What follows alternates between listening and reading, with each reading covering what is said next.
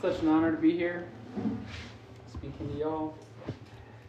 Feels weird to be in front.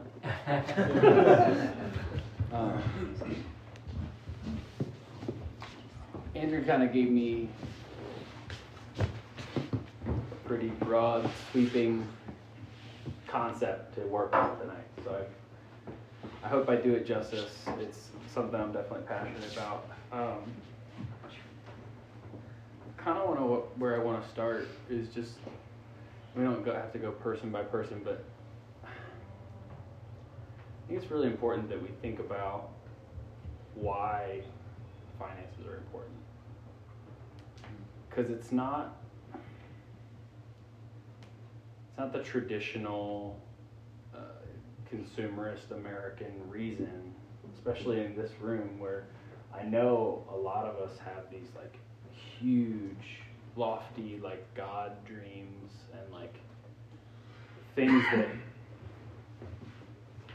without a super wealthy benefactor or building it from the ground up, they're not going to happen. The things that I feel like God has favor on us for and wants to build out in our lives, but wants us to partner with him in that. And I think I have enough relationship in this room to know that there's a lot of those dreams, and some of them are at massive scales. It's stuff that like, we're not going to achieve it without finance. It's just, that's what it takes. Sometimes it takes money to get a facility or a tour bus or staff to run a nursing home. Like whatever the dream is, there's always finance that comes along with that. And I just want to frame this conversation in that way, because it's not about saving our pennies or coming up with enough money that we can buy a sweet car or be these gaudy individuals. That's not the point. It's like so far from the point. And I think that's a really big deal, because especially when it comes to finance and personal finance being, I honestly think it's one of the hardest parts of finance, because being disciplined in your own finances, it's a muscle. You have to build it and create it and work it on a regular basis to keep yourself from losing that capability. And then only when you have that ability to be faithful in the natural things, personal finances being one of them, then you can step into that next season. It's what Freddie was talking about on Sunday. So, just try to keep that in the back of your mind as we're talking about this, because it's really not about dollars and cents. It's about what does this allow you to achieve as you grow forward in your life. I do have some notes that I'll probably reference, but I'll probably rabbit trail a lot. Just bear with me. One of the things that I think is really important also to remember is that in America, we think about money a lot. Like, more than some other places, for sure. It's part of our culture, it's part of being in a capitalist nation, it's part of being, the consumers to the degree that we are consumers. It's also, unfortunately, one of the things that tears apart relationships more than any other thing. And I've seen it, I mean, in my own life, I've seen it tear apart friendships just as much as I've seen it tear apart marriages. Mm-hmm. And it's stuff that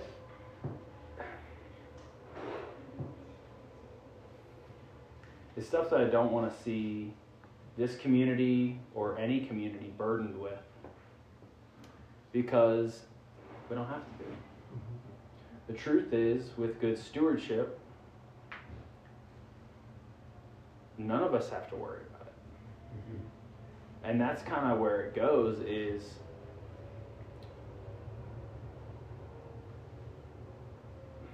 to some degree there's a level where you reach, and I'll talk about this as we get there, but I call it financial freedom.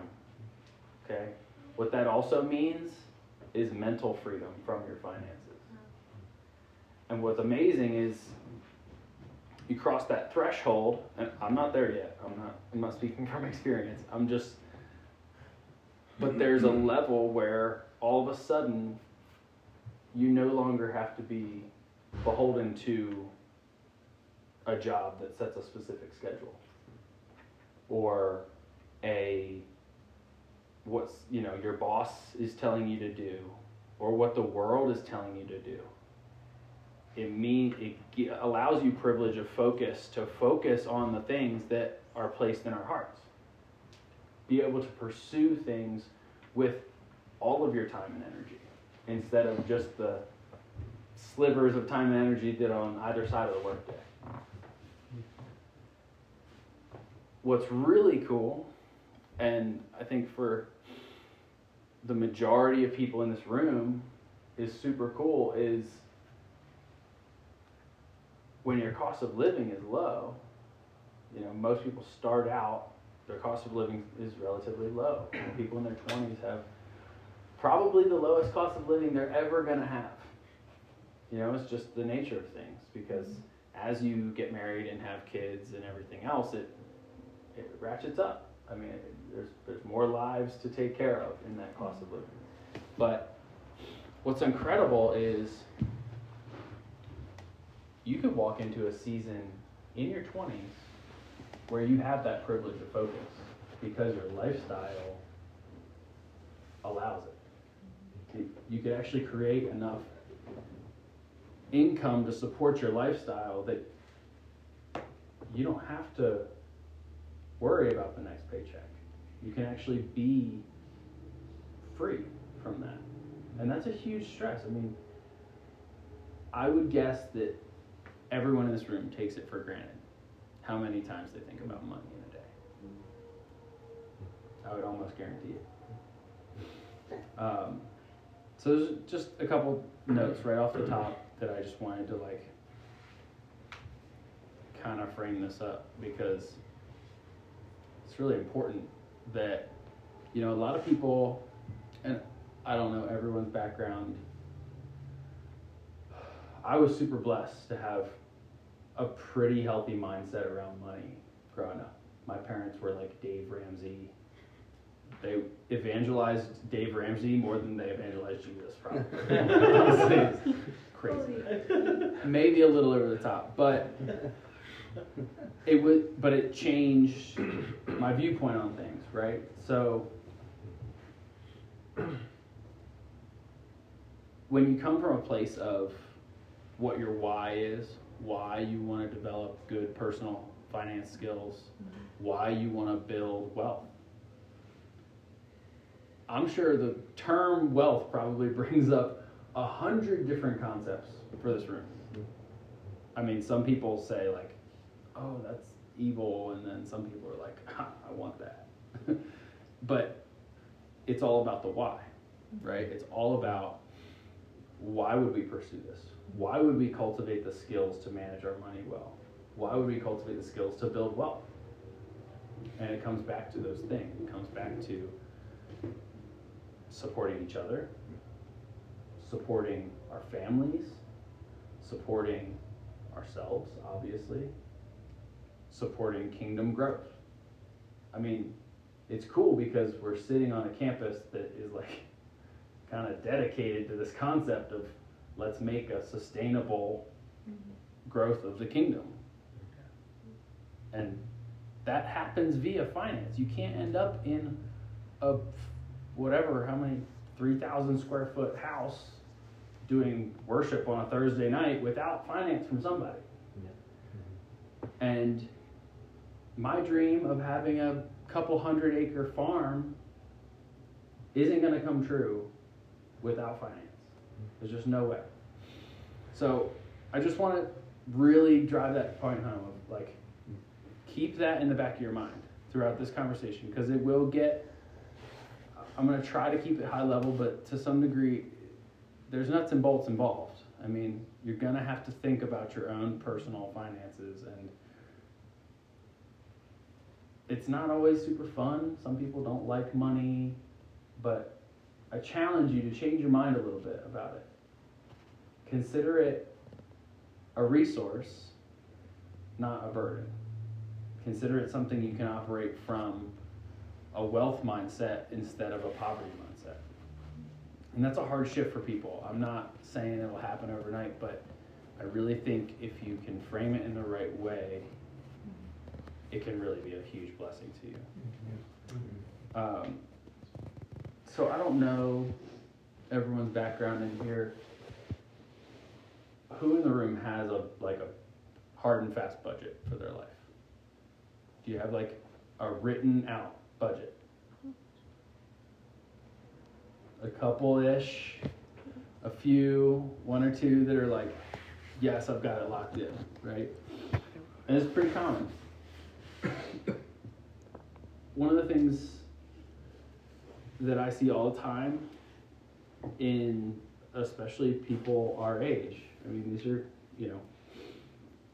20-somethings, is vast majority have no idea where their money's going. They have income that, may fluctuate through the year or may be super consistent, but they have no idea where the money goes. And I would challenge you, that's where it starts. The whole process from even in the negatives to managing your money well, it all starts with knowing where it goes. Because if you don't know where your money goes, you can't change it. How many in the room have debt? Okay, a couple more hands. A couple more people that know what that feels like, right? Huge burden. And I've got that. I'm not going to say something. I've probably got more debt than all of you, actually. But almost guarantee that. It's interesting because how you frame debt is hugely important.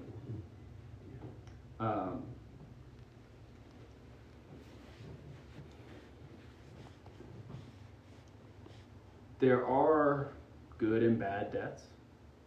Okay, for example, a debt that brings more value than you owe, that's a good debt.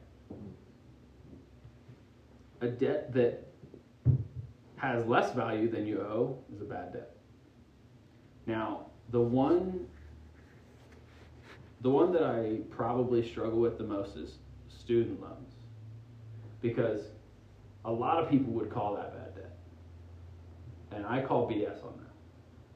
Because that's an investment in your mind, an investment in your education, an investment in your growth that should, if you applied yourself to that use of capital, pay off in spades.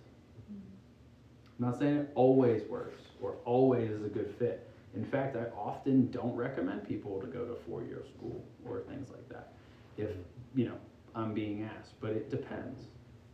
So for example, I'll give a little background on who I am. I know I just jumped right in. I was antsy. So I'm from Pennsylvania originally. And I grew up distinctly middle class. We never, wanted for much, but my dad worked his ass off for that. I mean, my dad worked 40 years in the same company, and then was forced into retirement. And what that meant for my mom and dad, and this is a bit of a rabbit trail, but I'll tie it in. That meant for my mom and dad was that they had to figure out whether they were ready for retirement at that time. And because they've been good stewards of their money, they were able to make it happen. But what's been interesting is as I've seen the progression of my family, the way I grew up, if they hadn't been exceptional stewards of their money, they would have been nowhere close. And this is a topic that I'm passionate about because retirement is one of these things that Americans have this concept around of like, yeah, I'll work my life away and then retire. And that's supposed to be the good times? And I don't buy it. So I've seen my parents walk this out, and thank God they were good stewards of their money. But I don't want that for anyone in this room. I don't want to see us all have to spend our entire lives working for someone else's money. Back to my story. So I went to Penn State, huge university. I was super blessed that between my grandparents and my parents, they were able to pay for my school. So I came out of school with no student debt, which was a huge setup. What's interesting is I have a number of very close friends who weren't so fortunate, right? But with good financial stewardship on their part, after college, they've been paid off for years. One of my best friends, Eddie, has been paid off I remember he was so excited that day that he was like, I just cut the last check to my student loans. And that's how it feels. It's seriously like a weight lifted off your shoulders when all of a sudden you don't have debt. I mean, anyone in this room who's ever experienced that knows what it feels like. It's like a huge celebration. And even if you don't do it externally, internally, you're like screaming. Because it's super exciting to no longer be under that weight.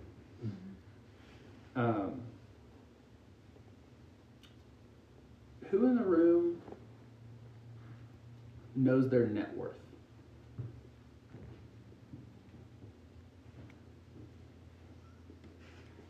Who in the room can tell me what net worth means? All right, Karen, tell me what net worth means. The collective amount of money you are worth or own. So kind of a combination of your income.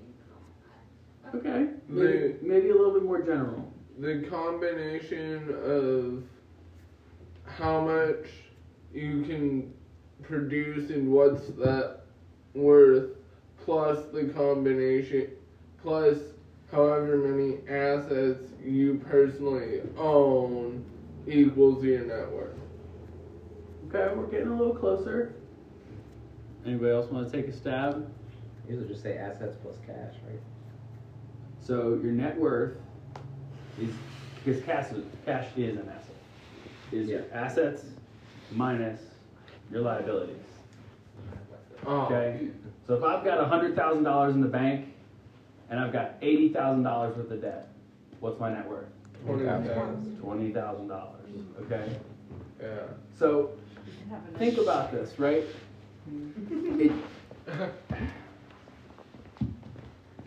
Most people operate from what's called like a balance sheet mindset. Okay, so they look at a month and they say, am I going to make it or not? I would challenge you that that's the wrong mindset. That when you look at personal finance, you should be looking at net worth. And not in the context of this is how much I'm worth or wow, my net worth is negative. Look, that's not uncommon. We live in America. Okay, I heard the statistic, don't take it to the bank, but, okay. I heard a statistic one time that absolutely rocked my world. Okay, in America, if you have no debt and 2 pennies to rub together, you're wealthier than 50% of Americans. So how does that happen, right? How does it happen? It happens because you take out a huge loan against your house. Usually you have 5% equity in your house, okay? You need 5% down to buy the house, okay? Then you take out a car loan. That car loan automatically starts depreciating. So that car's value is now less than you owe on it, maybe significantly. And as soon as that car, the delta between what you owe on the car and what it's worth is greater than the equity you have in your house, you now have negative net worth. It is not hard to do, especially in a country where most households have multiple cars. And you can get debt for things like televisions and couches and like ridiculous things that you can get debt for. I mean, you can put anything on a credit card, right? Yep. How easy is it to rack up a credit card? Easy. Super, super easy. Right. Okay, so this is what I'm getting to is I would encourage you to look at your finances from a net worth perspective. Because only in that context do you see the bigger picture of your financial situation. On a month-to-month basis, you can scrape by. You can scrape by with negative net worth for a super long time. But the challenge is as soon as something happens and any cash you have in the bank has to disappear, you have no more leverage financially. It puts you in a place where you're really at a disadvantage. So the question is, okay, how do we grow net worth? And it's a simple answer because it's an equation. Assets minus debts equals net worth.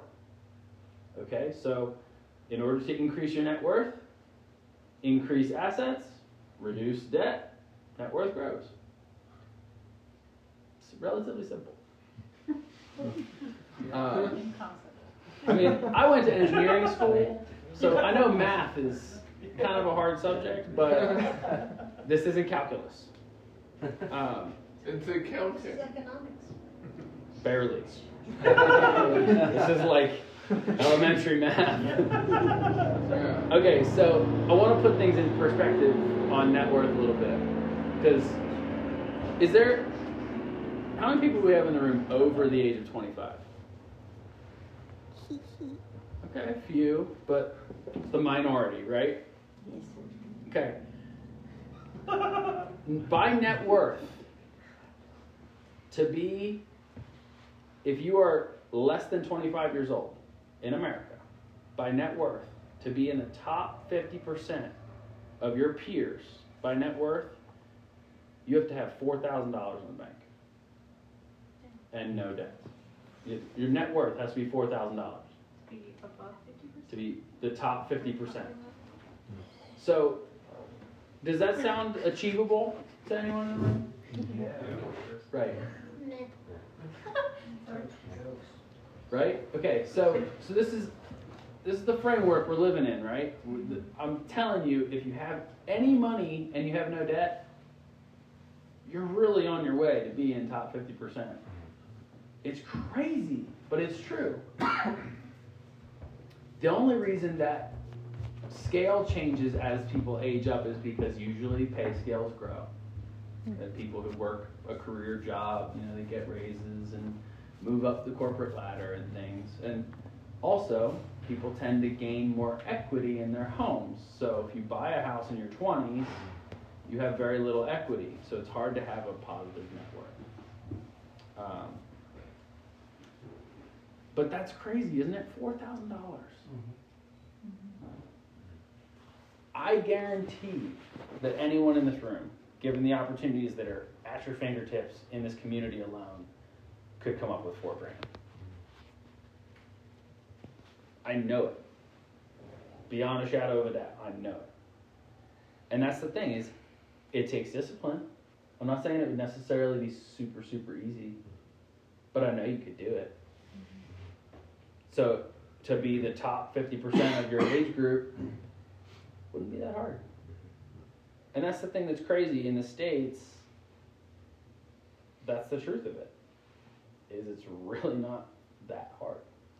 It's interesting, I heard a guy talking about he had immigrated to America and he's crushing it in real estate.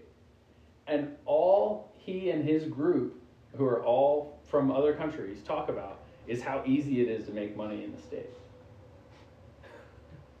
So it cracks me up. I'm like sitting here thinking about all the complaining we do about how hard it is to make money. I mean, Americans in general.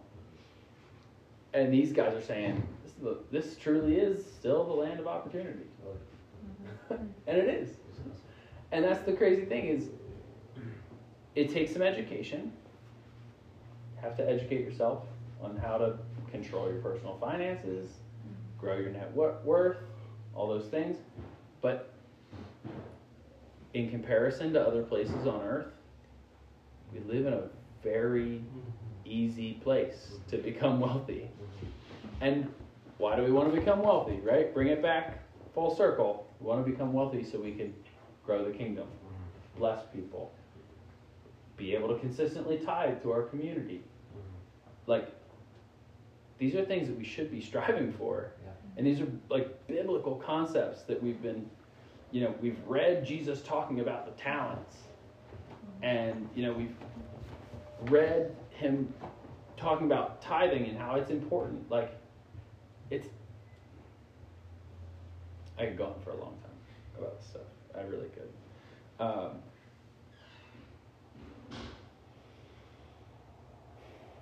So, obviously, let's talk about debt a little bit. If you're in debt, it weighs on you. As soon as you're out of debt, your finances become a little bit less of a weight. As soon as you're financially free, your finances become nearly weightless. And then all of a sudden you can focus on the dreams and the blessings and not have to stress so much. Not necessarily. The interesting thing is, my experience is the closer I get to financial freedom, the harder I want to work. I actually want to work instead of having to work. It's a different thing. It's a totally different thing. So, debt is one of these things that it'll beat you up. As long as you have it, if it's bad debt, it'll just beat you up. And that's where I consider paid off debt, especially debt that has heavy interest rates, paid off debt is one of the best investments you could possibly make by paying that down. Right? So, for example, if you have a car loan at 8%, I don't know what car loans are at right now, but let's say it's at 8%. If you're paying down that car loan, that investment is better than the stock market. Stock market historically averages around 7% over the 100 years we have of stock market data now. So it's crazy, but if you look at it, it's actually a better investment than putting your money in the stock market. It's one of the best investments you can make, especially because you have a guaranteed avoidance of that interest. So you start there, right? The idea is you want to bring those debts down as low as you can go. Knock them down to zero. These are bad debts. I don't think anyone in the room really has a house or anything like that that's potentially appreciating. But that's a huge piece of it. From a net worth perspective, the first step, bring that debt down, right? And then you focus on raising the assets. So I'm going to continue to come back to this as we talk, just because it's so important. So my definition of financial freedom, and this is, I've heard it vary, and this is what I consider to be the goal, and I think should be the goal for everybody in the room, is when your incomes that you don't have to work for, you could walk away and they would still pay you, what's called passive incomes, are greater than your monthly costs. It's pretty simple. Okay? As soon as that happens, I consider you financially free. Mm-hmm. There's other people that throw other caveats in there, but for simplicity's sake, that's where the definition I want to operate off of. An interesting thing that I have had brought up a number of times is the term wealth. Okay, you think about wealthy people. At least for me, it's really easy to think about sweet cars, big houses, movie theaters in their basements, things like that, right? That's like what you think of when you consider wealth, usually. But I think it was Rich Dad, Poor Dad, reframed that for me. It's a book, by the way. And the definition in that book of wealth is measured in time. So your wealth is not how much money you have or how much money you make. It's how long you would be good to go if you weren't working. Or if you couldn't work. You no longer had your income that you work for. How long would you be good? So the interesting thing about that is if your lifestyle's super low cost and you have $10,000 in the bank, you could be 10 months wealthy. That's pretty exciting. Because especially for people in this room, people who are young like we are, that's really exciting. Because it offers us the opportunity of being like, wow, I could get to a place where I'm wealthy in not a lot of time. So I'm going to get into kind of the nuts and bolts here. And I alluded to this earlier, but your personal finances start with understanding where they go. Okay? If you don't know where your money goes, you're never going to be able to change how you use it. Mm-hmm. And part of that is a mindset thing, right? So every cent that you don't spend could be invested, whether that's against bad debt or into whatever your investment of choice is. I'm not going to get into investment vehicles tonight because that's a whole nother can of worms. But that mindset, it's a kind of small shift, but if you think about that shift and you consider it every time you spend money, every time you're about to swipe a credit card or credit cards, or every time you're about to hand somebody a dollar bill, it's, wow, if I don't spend this, what could I apply it to? And there are gonna be times where you don't care in that moment. You just really want that fill in the blank. Coffee, beer, ice cream, chocolate covered apple, like whatever. Have you had Kilwin's dipped apples? No. They're so good. Okay, sorry, that was another tangent. I'll buy you. My challenge, my challenge for everyone in the room, if you don't already track your finances, track your spending. Start with a week. Every single cent that comes out of your pocket, put it in a ledger. Write it down in a journal. Put it in a note on your phone. Something. So that you know what? Oh, I'm sure there's apps for that. It's just hard for cash to track in an app. Yeah. Okay, so every cent. Start with a week. Do it for 2 weeks. If you can do it for a whole month and be disciplined about it, it'll give you an awesome picture of how you're using your money. And if you're like me, you'll realize, oh crap, I spent 30% of my money on eating out or on extraneous things. Okay, so there's a book, it's called The Latte Factor. I love that title. It's a great title because it works, but the concept is not strictly about coffee, but it's a great example to make. If you go to Starbucks twice a week and you get a latte and you don't work there and get some ridiculous discount, put that caveat in there, you can easily spend $10, $20, $50 a week at Starbucks. So this is where the term latte factor came from. The guy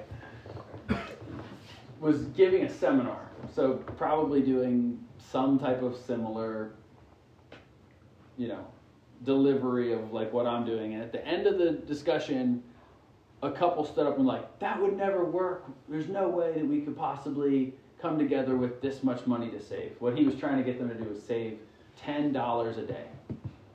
That was his goal for people. 100% you can do that. That's what he was saying. And these people were standing up and saying, there's no way we could do it. So he took them to the cleaners in front of the entire group and went through their daily spending. And they found plenty of money that they could be saving. And that's the latte factor, is what do you spend your money on? How many beers a week could you skip? How many coffees could you skip? How many times could you eat at home instead of eating out? Or bring your lunch? Or make coffee at home? Like, these aren't even things that necessarily impact your, quality of life. It's just how you purchase them. And it's easy to do. Trust me, I get it. And these are the things that impact your personal finances and that tracking will expose for you. The challenge to every single one in this room that doesn't track their finances is try it. And then take an honest look when you get to the end of your week, 2 weeks, month, of where your finances went, and then be graceful with yourself. Because you're going to need to. Because honestly, it's brutal. You realize you spent $50 at the coffee shops, or at the breweries, or at the, wherever else. It's easy to do when you're not paying attention. So that's the first step. It's track. Okay? You're tracking that, and eventually you'll track net worth. And your net worth, what's the question you ask when you look at your net worth? How do I make this grow?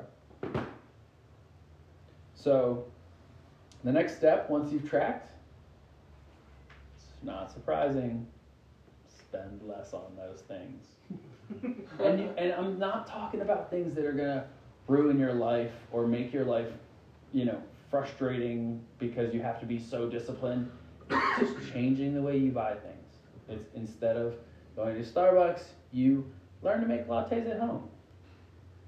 Or instead of going out to breweries you Brew your own beer. brew your own beer. Come on. Yes, I love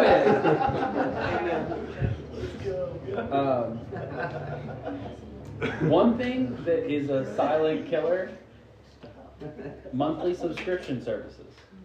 Yes, dude. Yes. So I will never forget this. I was driving down the road. I was on Riverside Drive. I'm listening to a podcast in the car. And the host of the podcast says, "You know what I did this morning? I made $30,000. From subscriptions, bro. Yep. Exactly. He had gone through and cut out the subscription services that he wasn't using and didn't need. And over a 30-year life on those subscriptions,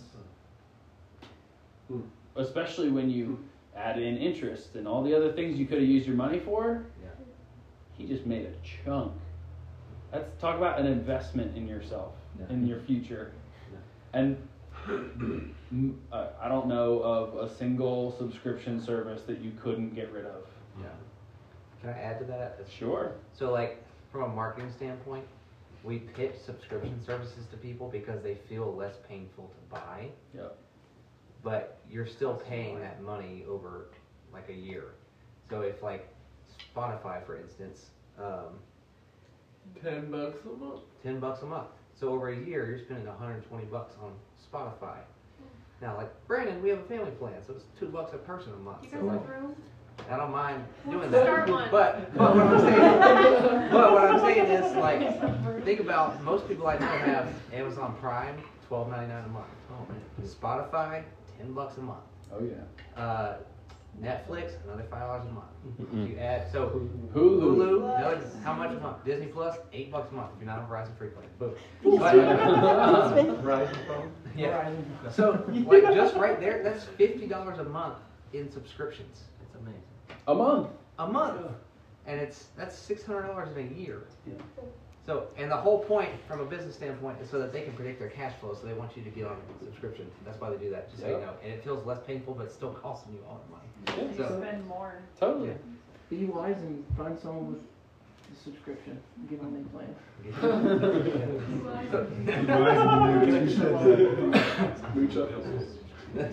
So these are just a couple ways you can reduce your spending. And again, I'm not asking for you to live like a pauper or have some lifestyle that like is just no fun. Just asking you to be intentional about how you spend every dollar, because every dollar you aren't spending can go to investing in yourself or investing in the kingdom. I mean, shoot, I would rather see you take the money you don't spend and donate it to your favorite community or charity for them to put to good use than you spend it on frivolous things. The next step, so it's track, spend less. Next one, anyone have a guess? Make more money. So look, this one, it's easy to say, harder to do, right? And there's a number of things that go into it. Number one is, what's your skill set? Applying your skill set properly is huge. I mean, Andrew's a great example. Despite the fact that he's a serial entrepreneur, he also has a very cool skill set that he's found good applications for. That's huge. It's hugely important. And a lot of people, I would argue and even say most people, don't work in jobs where they can properly leverage their skills. It's pretty common.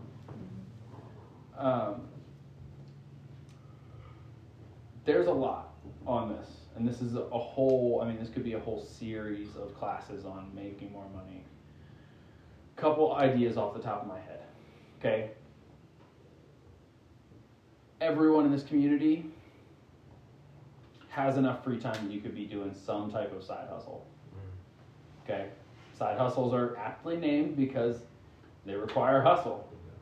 All right, they're not necessarily easy, but they can supplement your income to the place where, okay, all of a sudden, if you don't allow your income creep, there's a legitimate term, it's called income creep, meaning that as your income rises, usually so does your lifestyle.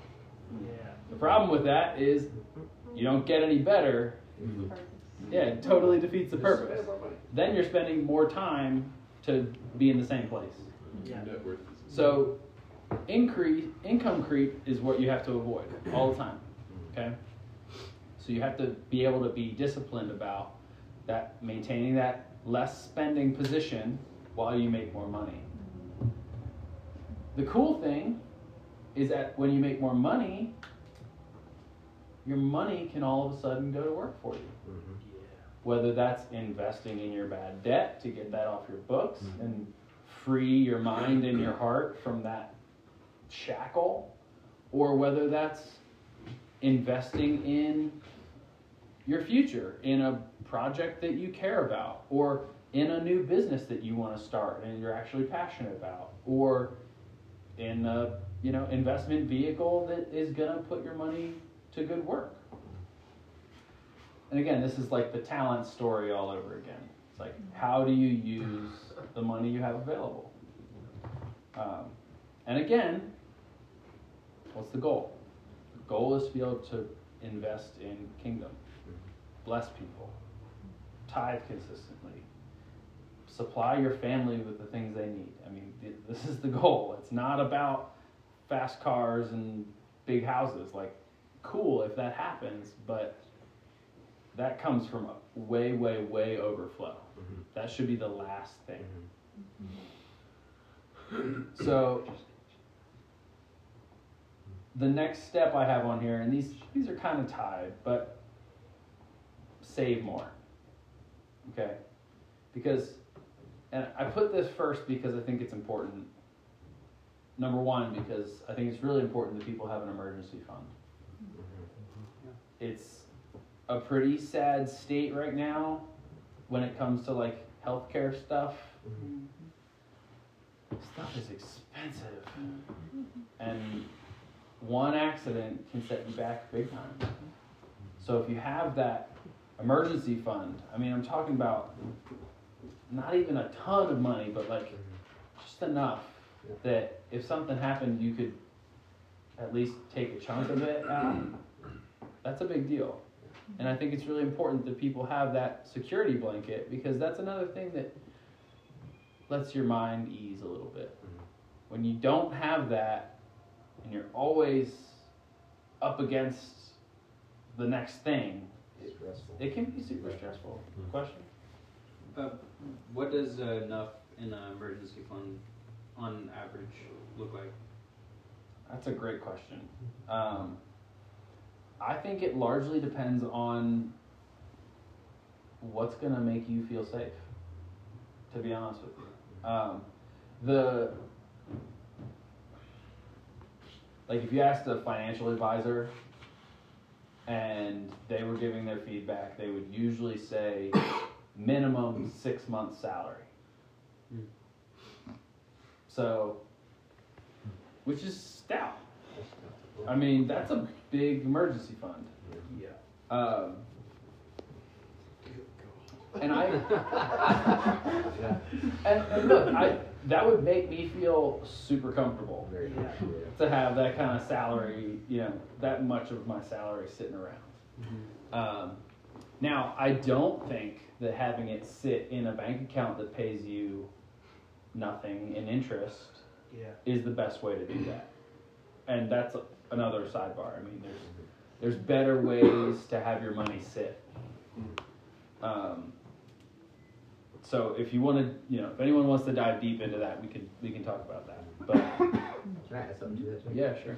So I saw a stat recently that 70% of Americans, if we had a $400 expense come up, suddenly we'd be in trouble. And so to me, that is not a good thing.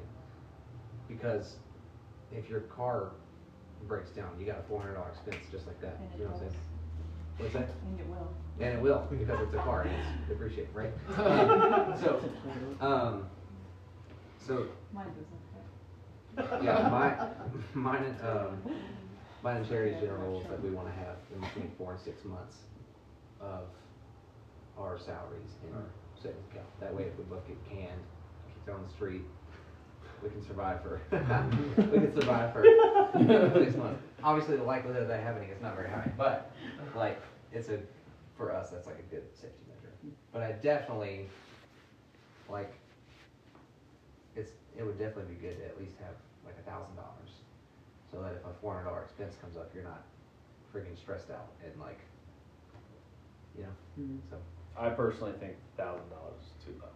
way too low. I'm just saying as a starting As a point. start. It's a great starting point, Yeah. but I really think the goal needs to be significantly higher than Yeah.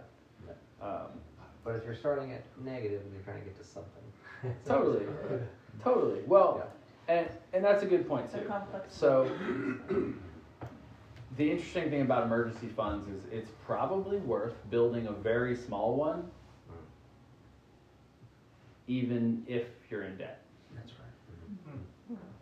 because that's an immediate stressor all the time. Not having that bank account, even with a little bit in it, that's an immediate stressor all the time. Debt you can kind of string out if you need to, but immediate costs you can't. And if that means all of a sudden you lose your job because you can't get to work in your car, that's a huge deal. So that's where, this is all nuanced stuff. It all depends on your lifestyle and what risk factors you have and how much debt you have. Like all those things, you kind of have to make a case-by-case decision. And I'm trying to keep this broad for that purpose, but that's a great point, is that it's important for people to have an emergency fund. And so even if you can only put aside, if you're making minimum wage, you can only put aside $20 a month right now. Start practicing putting aside $20 a month. And then as you increase your income, then you can increase putting aside more. But it's good to, like he's talking about flexing that muscle. It's good to start flexing that muscle. On a consistent basis. Yeah. One of the things that, I don't know if it's latte factor or if there's an awesome book, To the Women in the Room, same author, Smart Women Finish Rich is the name of the book. It is dope. And it talks about many women, at least traditionally in the United States. The guy who wrote it is a financial advisor. They allow their husband to manage the finances, and they pretty much wash their hands of it, and as long as everything's hunky-dory, they don't really pay attention. The problem is, looking around the room, almost all of you will outlive your husbands. So then what is the thing? And that's what this financial advisor found was he kept having these widows coming to him, brokenhearted, number one, but also freaked out because they had no idea what their financial picture was. Mm-hmm. And the whole premise behind the book is you have to understand your family's finances. And it starts now. It starts before you're married. It starts as early as you can get financially literate. That's really important. And that's for everybody in the room. That's not just for the women, but it's huge. And it makes a huge difference. I grew up in a household, my mom managed the finances. Which is good, because she was an attorney and she would slap my dad around about stuff. But most people don't. The statistically speaking, men handle the finances in American culture. That's the norm. I don't know whether it's right or wrong. I don't think I really care. It's just the truth. And that's where everybody in this room is responsible for being financially literate for themselves. And then also for their family. So save more. To Andrew's point, flexing that muscle, as frequently as you can. Whether it's the change you get back from $1 goes into your savings bucket and you don't spend it, on whatever when it adds up to $10, or it's okay, I can save $5 a day every day of my life. I could skip that coffee at Starbucks, save that money, and then what would you have at the end of the month? $150 you could save a month. That's pretty cool. That incremental stuff really adds up. And another thing I want to touch on just before we leave the savings conversation is for those of you who have a consistent income, you know what it's going to be.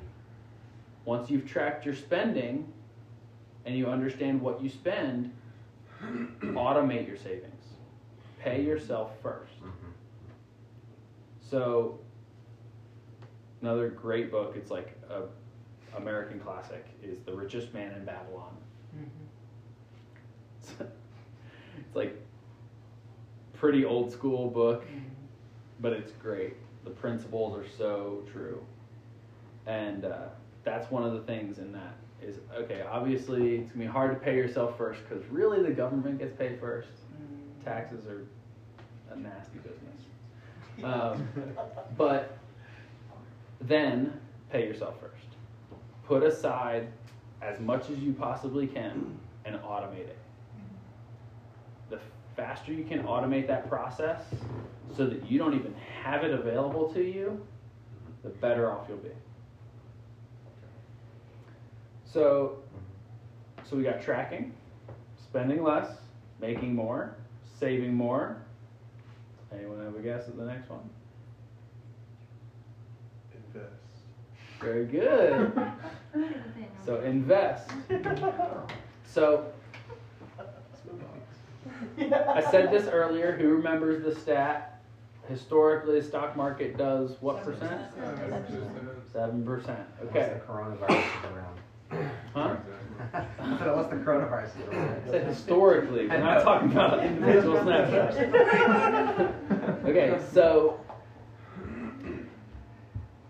the investors that I subscribe to would argue that 7% is lazy money. Okay? 7% return on an investment, it's not good enough, in my opinion. And this is down the road for a lot of you guys, so we'll get there. Just attack the first steps first, but just keep it in the back of your mind that investments should be advantageous and they should beat the general market. And that's where educating yourself, and that's my final step, but really needs to be throughout the process, is educate yourself. Figure out how you can beat the market with an investment. Figure out what types of investments are out there that protect you against downside risk. Figure out what type of investments get you fired up. There are investments in all kinds of things. I mean, you can invest in businesses. You can invest in agriculture. You can invest in the arts. You can invest in real estate. You can invest in airplanes. You can anything you want to invest in. There are investments available, but you have to educate yourself, because investing in something you don't understand is a fool's errand. You will almost guarantee.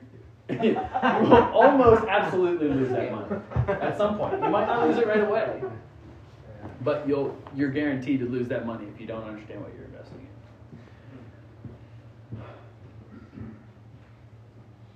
So another step I had on here was change your mind.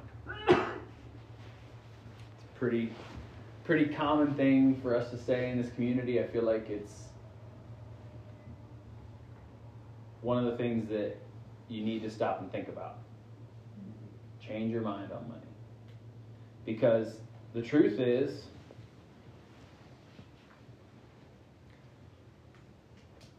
living day to day, paycheck to paycheck, is the norm. It's what most of us probably grew up with. It's what most of us probably live with on a day-to-day basis. It's what most of us are used to. We think it's just the state of how things should be. And that's not true. Right. The truth is, you're in control of your finances. The truth is, currency, in general, is basically made up. Mm-hmm. And there's plenty of it. It's not like, you don't have to live from a poverty mindset of like, oh, if Brandon makes a bunch of money, I can't make that money. Right. That's not true. If Brandon's making a bunch of money, that gives you more opportunity to make money. Because now you're networking with Brandon, who's making a lot of money. You can sell them a subscription. Right, and you can sell Brandon subscription services. Thank you. So, it's a mindset game. I think most things are, but if you decide you're going to follow the normal route, you're going to work a 40-year career, you're going to work your way up a ladder somewhere, good for you. That's great if that fits what you want to do and you find the perfect career that feeds your soul and your bank account, by all means, make your money that way. But I would argue that most of the people in this room have the opportunity to become financially free in no time. So I'm going to, without his permission, I'm going to use Matthew as an example. Matthew and I did an analysis on his finances. 70% of income on I beer. can get him to a place where he's financially free in 2 years. He'll be 23 years old and not have to worry about where his next paycheck comes from. Are you kidding me? And his position is not uncommon to the general position in the room. It's not rocket science. It's literally a combination of discipline, understanding the steps of how to get there, and doing it. And it's crazy. I mean, the cool thing about it is most of the people in the room live relatively low-cost lifestyles. And if that's true for you, even if it's not true for you today, it could be true for you, number one. And number two, you could be financially free in like no time. It's nuts. It's absolutely wild, the opportunities that are afforded to the group sitting right here, Western North Carolina, the East Coast, America as a whole. There is money to be made and financial freedom to be found throughout the country.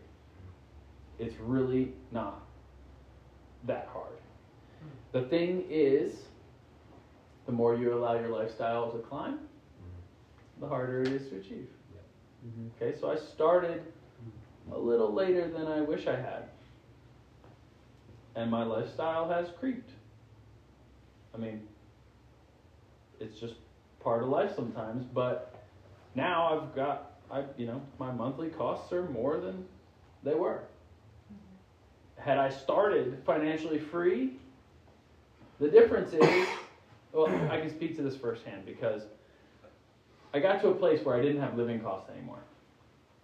I bought a house, renovated the basement, moved into the basement. Lex and I live in that basement right now. We had a renter paying our mortgage for us and utilities. No living costs. Amazing. All of a sudden, I'm not going back. Hell no. Like, are you kidding me? I'm never going back to paying for a living again. So now it's, okay, it's not can we afford it or we can't afford it. It's how do we afford to change our living situation so that we're not living in a basement apartment into a position where we can have our own house, but still not have living costs. And these are the types of things that you get into where you're like, I'm financially free right now. at 25 years old. How can I increase my lifestyle without changing that? And that's where you get into investing. And you get into increasing how much passive income you have available to you. I mean, there's a million ways to create passive income. There's a book, it's called The 4-Hour Work Week. It's by Tim Ferriss. That guy's crazy. He's crazy. He's super crazy. But he has a couple businesses that just roll off the top like 10 grand a month to him. How much would that change your life? If you could create a business that and scale it to a point where it's just like passive. I think he manages it like an hour a week on each business. And he like travels the world and does like jujitsu and stuff. He's crazy. He's wild. But these are the things that are possible to you guys. And that's really like one of the biggest takeaways that I want you guys to get is like, yeah, follow the steps by all means. Like, be disciplined with your personal finances, but understand that you're not far off. You could become financially free in no time. And it almost doesn't matter your financial position to start. That's the other crazy part. Because getting out of debt when you're motivated, it's a lot easier to do. When you have a reason, you have a dream that you want to pursue, but you know you can't pursue it until you're out of debt. Or you have a dream and you're not in debt and you want to pursue it as soon as you can. How much more motivating is that than just being like, yeah, I just want to be rich? Yeah. Man, I feel like a dirtbag if I said that. I don't want to be wealthy for me. I want to be wealthy so that the God dream that's been in my heart for the past decade can come to fruition. And so that can serve the world. Like, that's where I want us all to be.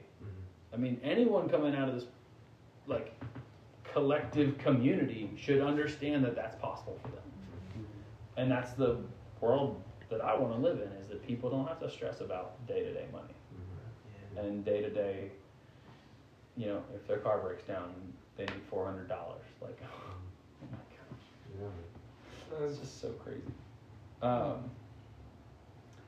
I do have a list of resources. I'm just going to text them to Andrew, and you can distribute them. Does anyone have questions? I just talked for a long time. Can you explain that concept of paying yourself first again? I don't quite. Yeah. 100%. So, paying yourself first is a concept that, I mean, it's a super traditional concept. It's basically like tithing to yourself.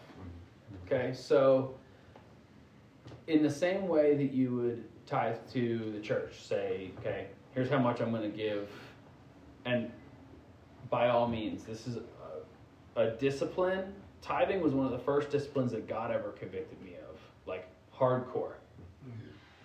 And it was one of those things where I was like shocked, because I was always kind of on the fence about tithing and how I felt about it and all that other stuff. But it's been a huge blessing to me. And the same will be true for paying yourself first. I consider them like brother and sister, because paying yourself first and tithing should be 10% of your income right off the bat, at minimum. I think, you know, it's obviously all kind of scaled and relative, but the idea is, if you have an income that's consistent, especially, but even if it's not, ideally it's getting direct deposited to a savings account or a checking account, and then automatically 10% comes off the top. Oh, I see. So it's just like, this is mine. Takes it out of the equation for spending. Yeah. That's why paying yourself first is a powerful tool, because if it's sitting in your checking account, you're like, ooh, I'm flush this month. I'm gonna go to the brewery or Starbucks and buy all the things. And like, usually in the times of my life when I've done that, where I've like felt like a baller because of like a tax return or something stupid, I regret it. Because I went and bought like a crappy piece of furniture on Amazon, or like, you know, like I always end up buying something stupid that I never actually use. You know, it's like And so then classic. reselling on Amazon. No, I usually end up just trashing it because I'm like pissed at myself. Right, I end up giving it away because you can't resell it. It's like stupid stuff like that. But if you pay yourself first, you know you've saved. You don't get to that, because usually what will happen, you get paid, pay all your bills, pay for food, pay for housing throughout the month, right? And it adds up throughout the month. And then you get to the end of the month and it's like, oh, shucks, there's not much I can save. If you had done it the other way around, you had paid yourself first, you know how much you can spend for the rest of the month. Right. That's why allotting money, the envelope method for Dave Ramsey, like it's super classic, right? And it's brilliant for personal finances, especially starting out early. It's just allot that money. And the struggle I have is you got to seal that envelope. For me, I've got to like ironclad that envelope so I'm not like, ooh, let me just pull a couple dollars out of that envelope and slide it into the next one. Like, it takes discipline. All this stuff does. But yeah, that's paying yourself first. It's just making sure that your savings comes off the top instead of being relegated to the bottom. Right. Oh. I was just gonna say, like, practically to speak about that too. The way that I kind of look at it is kind of from a competitive standpoint, as you always paying somebody, and I'd rather be me. You know, like Right. if I go, like, example, if I go to Ingles and I buy a bunch of Sierra Nevada beer, then I'm paying Ingles, I'm paying Sierra Nevada, and I'm paying whoever that distributor was before I paid myself, you know. Or if I go to Starbucks and I buy $5 coffee because I can get a discount, I'm paying Starbucks, who's got like a $50 billion market cap right now. Or if I go to Amazon and I'm buying foolish stuff on Amazon that I don't need, then I'm paying Jeff Bezos to launch something into Mars next year. You know, he's like doing space. I think about it like that. Like, Totally. that dude is worth $100 billion right now. $100 billion because he's made it very easy for me to buy. And so I kind of look at it from a competitive standpoint of like, this dude's trying to get me. Yeah. You know? So like, honestly, I don't know if that's healthy or not, but like, I like paid myself first, and then if I got money that I'm going to spend, then I'm willing to pay Starbucks or Jeff Bezos. But like, I don't want him to get me to a place where I'm anxious. That's probably a healthier standpoint than the other way around. Yeah. Yeah. I mean, people spend billions with a B on marketing to try to get us to purchase their product, to buy stuff. And buying things is not bad. That's like what makes our economy go, right? But like, just think about it. Like, there's someone in an office somewhere, like, coming up with ideas about how to convince you to buy. Actively trying to get Actively Andrew trying to buy. Chambers. Very actively. And sometimes it's me. But so like, yeah. So like, we work for a lady in Texas that sells cookies for $6 a pop, for the quart of cookies. $6 a cookie? $6 a cookie. What? And she's making bank right now. Yeah. More power to her, and she was paying us for it. But seeing that kind of stuff, I'm like, I'm not buying no $6 cookie. No. So. But I mean, think about like how much just freeway signs are worth. Like, freeway signs make the money. And like, billboards. Billboards, is that what you're talking about? yeah, I thought the you were like, talking about so like That makes sense. signs on the side of the highway Yeah. that are like at exit 64. Yeah. Like, think about how Last many. Starbucks for 60 miles. Yeah, Right. that is Yeah. that is a brilliant That thought. Yeah. is loss aversion. Yeah, Well done. like you think about like how much that sign makes those companies on that sign, and it's like just like that. Totally. No effort. I mean, they're all trying to make the money. I'm trying to make the money. Yeah. Yeah. So Jake, like your whole discussion tonight touched on a high level, like an umbrella style on all this stuff. And you know I know that, and I know you know I know that, right? But I think the wise approach is to bring a perspective on this thing. You know, some people are literally afraid of money and fearful of the management and the details and they get overwhelmed with it. So they never allow themselves to take a look and capture really the whole scope of it. They don't stop. And often they came up in a family that never talked about it. Right. And so most people are on autopilot or repeat, and they're just living day to day and week to week and and they never stop. They never stop and go, okay, wait a minute. So the idea of tracking, see, that's a high level concept on a broad, but do you realize how huge it is to know where your money's going? You won't get over here on the investment side until you really get this. Yeah. I mean, you can dabble a little bit, but if you really want to be effective in this, you got to do this, right? And so I love the umbrella approach. Okay. But you meet with Matthew, and you've sat down, and two things: you've taken time to help him, and he's taken time to pursue you. And you've been able to look at his details and paint the picture of hope and of financial freedom that a young man that the rest of the nation would not consider being focused on, that a young man, wise beyond his years, says, I'll give that a shot. And I'd rather take a step in that direction on the hope that I could live a financial freedom reality. I'm only pointing that out to say this. One, you didn't speak much about yourself tonight, but you are one who understands finances and financial principles that lead to financial freedom. And you are well down the road. You know what you're talking about.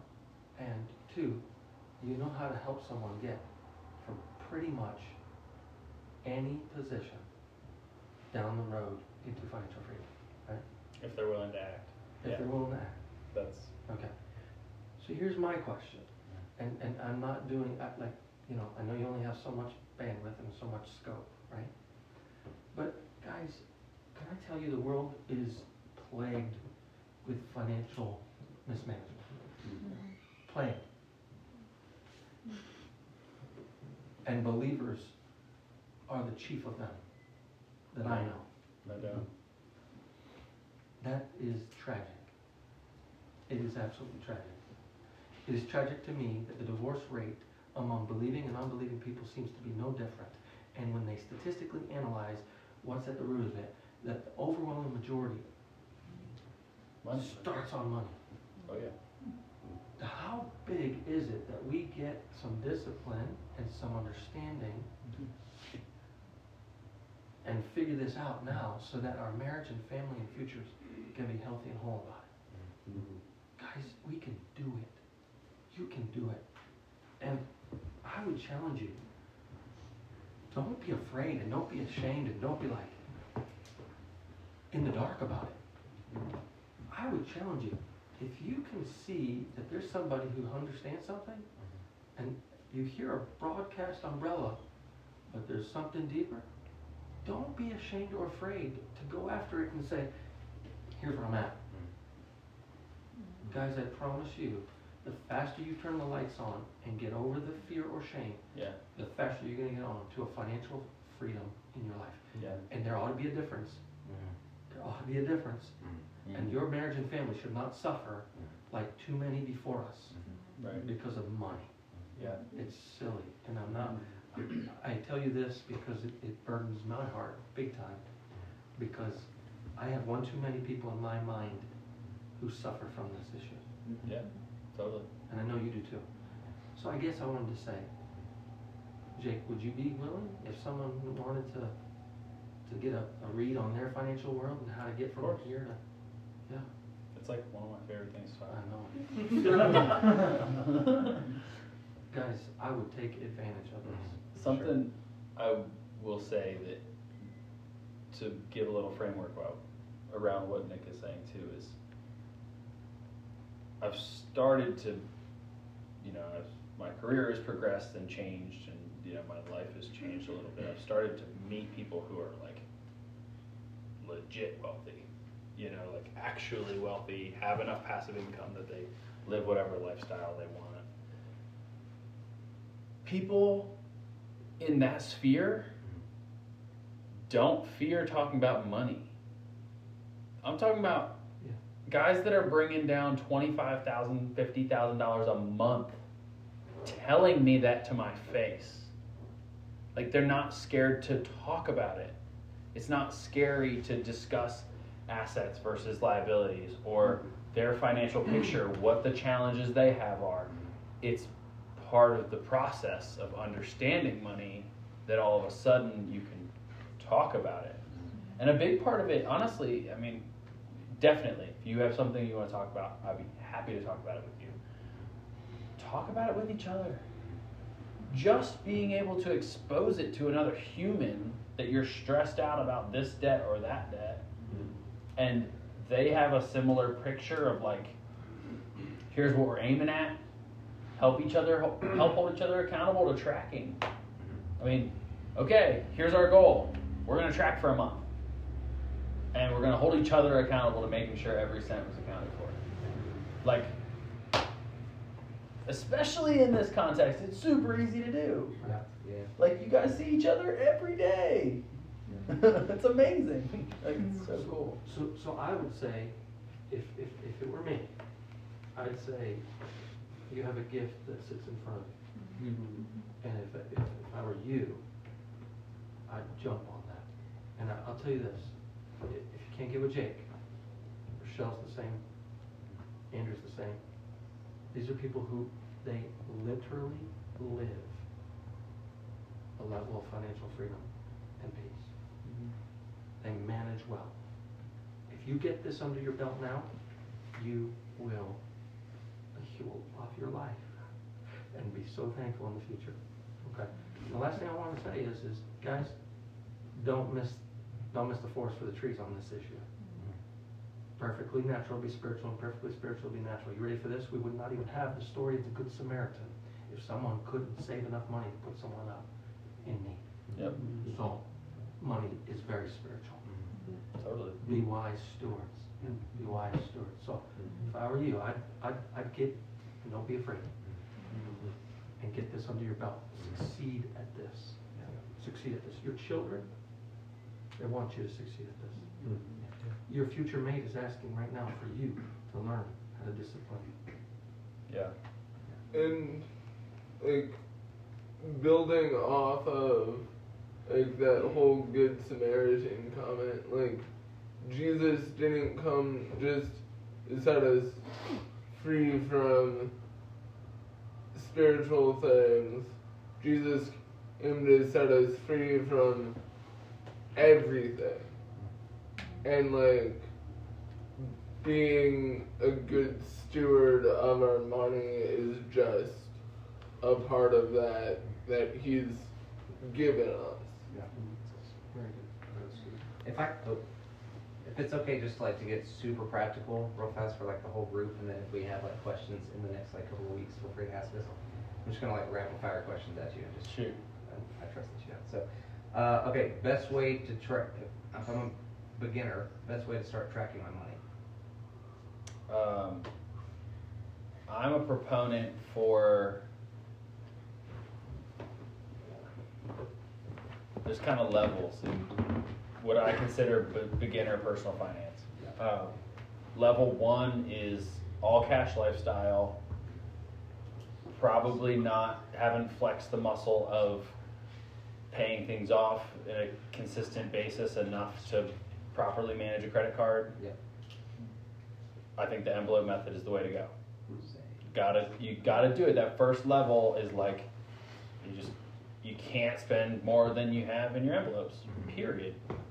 Does everybody know what the envelope method is? No. Everybody? The same concept as pay yourself first, yeah. Pretty much. You break it down real fast. But you Yeah. would take out all your expenses too.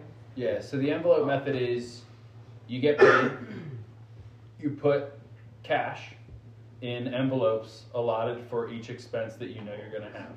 So food, gas, Rent, insurance. Yep. And you put all that stuff away out of your paycheck right away. And then those things can only be paid out of those envelopes, period. And you can't move them around. That takes discipline. Yeah. I mean, that's like, Yeah. cash is one of these things, it's so mental. Yeah. But it sticks to your hands a lot more than a credit card does. Yeah. Like, it's really hard to hand someone a $100 bill. Yes. Painful. Yeah. But for me to swipe a $100 credit card is like, so true, man. it's super easy in comparison. But I this is something I learned, got as like a random tip. If you can come up with $100, keep that $100 bill in your wallet. For me, I won't break a $100 bill. It's beautiful. It's like, this thing is gorgeous, and it just makes me feel like a rock star. So I keep a $100 bill in my wallet for that purpose, just so I'm like disciplined about cash, and it reminds me to stay disciplined about cash. Yeah. So you would recommend use the envelope system or Yeah, cash? if you're in cash, use the envelope system. Okay. Yeah. The next step is get yourself a beginner credit card and track with something like Mint. Or I just was told about another awesome tracking app. What was it? Digit. No, it's You Need a Budget. Is literally the name of it. But apparently it's awesome. Who told me about it was Kevin Perrin. I had lunch with him today. He told me about this app, and I was like, oh, sweet, okay, cool. So apparently that's a really good one. And then last scenario would be you'd handwrite and track every expense that if you don't have your app or if you don't, whatever. 100%. I think you should be doing that either way. Yeah. Because the envelope method still has an overflow. There's still a flex money portion. It's what's ever left over when you've put your envelopes full for your expenses. That's the part that you could be using to save or cut down debt with. That's the part you need to be keeping a ledger for. And I'm not kidding. I mean, carry a little notepad in your back pocket or your purse or whatever, and just write the shit down. I mean, seriously, it's not that hard. Yeah. It's like, it takes an extra 10 seconds with every transaction. If you haven't done cash, you could probably go back and look at all your statements for the last 2 months and write out a ledger too. Well, you can So you import. don't even have to You wait. can import, if you haven't been in cash, you can import into these apps and they'll give you Which would give you a retro decent data. snapshot. It's super nice. So super practical with the envelope system. Let's say most of us get paid twice a month, right? How many of us have gone to the end of the month with rent and been like, I don't know if I'm gonna make it or not? You don't have to raise your hand, but just let's think. Shell So with an envelope system, I'll have a rent envelope. I'll have a car insurance envelope. I'll have a gas envelope. I'll have a going out with my friends envelope. As soon as I get paid, get cash out, I'll put the money I'm going to need for rent, the money I'm going to need for my Start with car your insurance, priorities. and you just put it all into your envelopes, right? And so now at the end of the month, I don't have to be like, man, I spent that $50 on beer and I shouldn't have done that because I don't need it for rent because I have my rent thing. If you got 2 paychecks, you know, okay, my first paycheck, if my rent's $650, $700 a month, first paycheck, I'm putting $325, $350 in it. Next paycheck, I'll put the next $325, $350 in. Then I can pay rent out of that, and I have that money stored up. That's kind of the point of the envelope system, is you're starting to become aware of categories of money that you can spend. You know, so I know, okay, my paychecks are generally, average person probably $1,500 a month. My rent's $650, $700 a month. My car insurance $100 a month. My health insurance another $100. I get to the end of the line, I'm like, wow, I got $150 that I have in spending or saving. So now when I go out, I'm thinking about that, you know. I only have $150. Do I really want to spend $40 out here? Yes. You know. Well, and when you're looking at it in the envelopes, when that bottom thing of going out money is $150, you're like, wow, I could take 100 of that, put it in savings, and then now I've got $50 to go out with. I know that that's my spending budget. Like, great, lock me in, and now you just saved $100 a month. $100 a month goes real fast. That's 10 months gives you your $1,000 buffer. Another 10 months, $2,000. But that all compounds. I mean, these are disciplines that seriously compound upon each other, so that your economy of scale grows. I mean, it grows. I have a question. What do you? I'm not trying to get a really good answer to this. I guess what advice would you give for someone who has no clue what they're going to make in a month? Yeah. Very inconsistent. Yeah, super good question. Well, number one, having that savings buffer is going to be huge. So if you have a great month, you need to be saving a good chunk of it. Number two,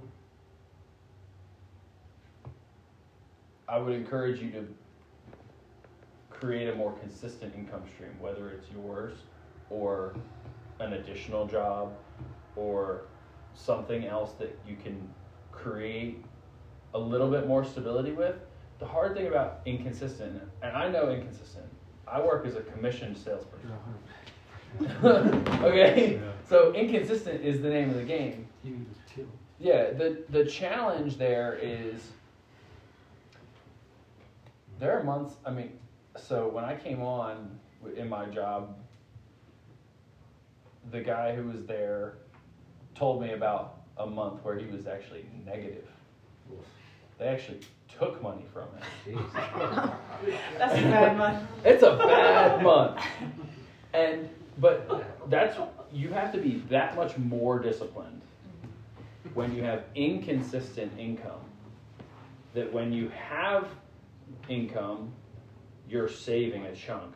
Because what you need to do when you have peaks and valleys is save to make it a flat line. And also minimize your lifestyle, so the place where, okay, what's your minimum possible income in a month? If that's $750, like, your lifestyle better be pretty trim so that you can still live on that. I mean, it's not easy, but that's the truth of the matter, is when if it fluctuates highly, you know, you orders of magnitude type of fluctuations like I do, you got to be saving in the times when things are good and spreading that cash out over significant time scales. I mean, you got to be thinking for 6 months, because if you have 2 bad months where you don't get paid much 2 months in a row, that can get tight quick. And trust me, I've been there. There's a lot of industries where that, like, if you're an entrepreneur, your pay is inconsistent. It's esmacom. Like, it's, I mean, I know too. Like, yeah. If you're a real estate agent, Yes, same thing. sometimes 30 to 90 day cycle between house sales. Your pay is inconsistent, and so just if you're a construction worker, if you're weather dependent, You know, Yeah. your pay can be inconsistent. So it kind of just like, you kind of just have to know what industry you're in as well. And say like, can my temperament deal with that? And if so, can I live wisely within it? Or if not, you might need to find a different industry. You know what I'm saying? Yeah. So, my temperament is not, I like entrepreneurship, but I do not like being inconsistent. So I had to adjust with that because I was panicked for the first 6 to 8 months of doing that stuff. Yeah. So I would make, and then I would make, and I was like, Yeah. Did it change your saving habits? oh yeah. Yeah, Saved right? everything. It's amazing. You start saving Saving everything. I was cheaper to do it, so I was saving everything. Well, it does. It creates a like preemptive poverty mindset around money. Is what it does. Which is super weird. But you're like, I've got money now, but I'm not gonna have money next month. Like you just assume it's all gone. Yeah. Which is with good money management, that's not true, but that's what you have to assume. Kind of sucks. Yeah. I think when you said it before, you didn't make it number one, but you said you should remember this throughout, like your why, kind of like why you even want to have wealth or save money. I think that really should be number one too. It's like, because when you know what the end goal is, it's much easier to be like, I don't need that cup of coffee. But when you have no goal that you're working for, of course you're going to buy the cup of coffee. Like, why 100%. wouldn't you? And so I think like that is probably the most important thing. Totally. Because it's like really easy. I know, like when I first moved here, I knew my expenses were going to be tight, and so I just made the decision. I was like, it's not going to buy any clothes. So I went like 14 or 15 months without buying a single piece of clothing because I knew, and I was like living off of like $500 or less a month with like everything. Like I think it was closer to 800 with my school expenses, but putting myself through school and buying my own food, finding my own housing, everything. And I was like, I mean, I found a job where I was like trading work for housing and all kinds of stuff, but I was living off of like, we're talking $800 a month while going through school. Like that was paying for schools as I was doing it. But it was just like I had an objective and I was putting every single thing into it I could, and I like had to make a lot of decisions to not do things, but Totally. I have a friend who built some investment properties behind his house in West Asheville. So now he's killing it. But he told me during the 6 months they were in construction, him and his wife were like absolutely no extraneous costs at all. Every dollar was going into building these things. They were building them in cash. Wow. So there were times where they had to like halt construction until they could come up with enough cash for the next week of construction. But that, I mean, talk about a serious why. I mean, talk about being driven towards something. And you can do this, that same concept at any scale. I mean, you can do it at crazy scales, but you can also do it at tiny scales. Like if your goal is, I want a $2,500 buffer fund or a $25,000 buffer fund. Like, put your mind to it and get it done. You could do it. Do you have a question? Yeah. Trying to frame it right. But basically, is it possible and or is it wise to go through life purposely avoiding loans and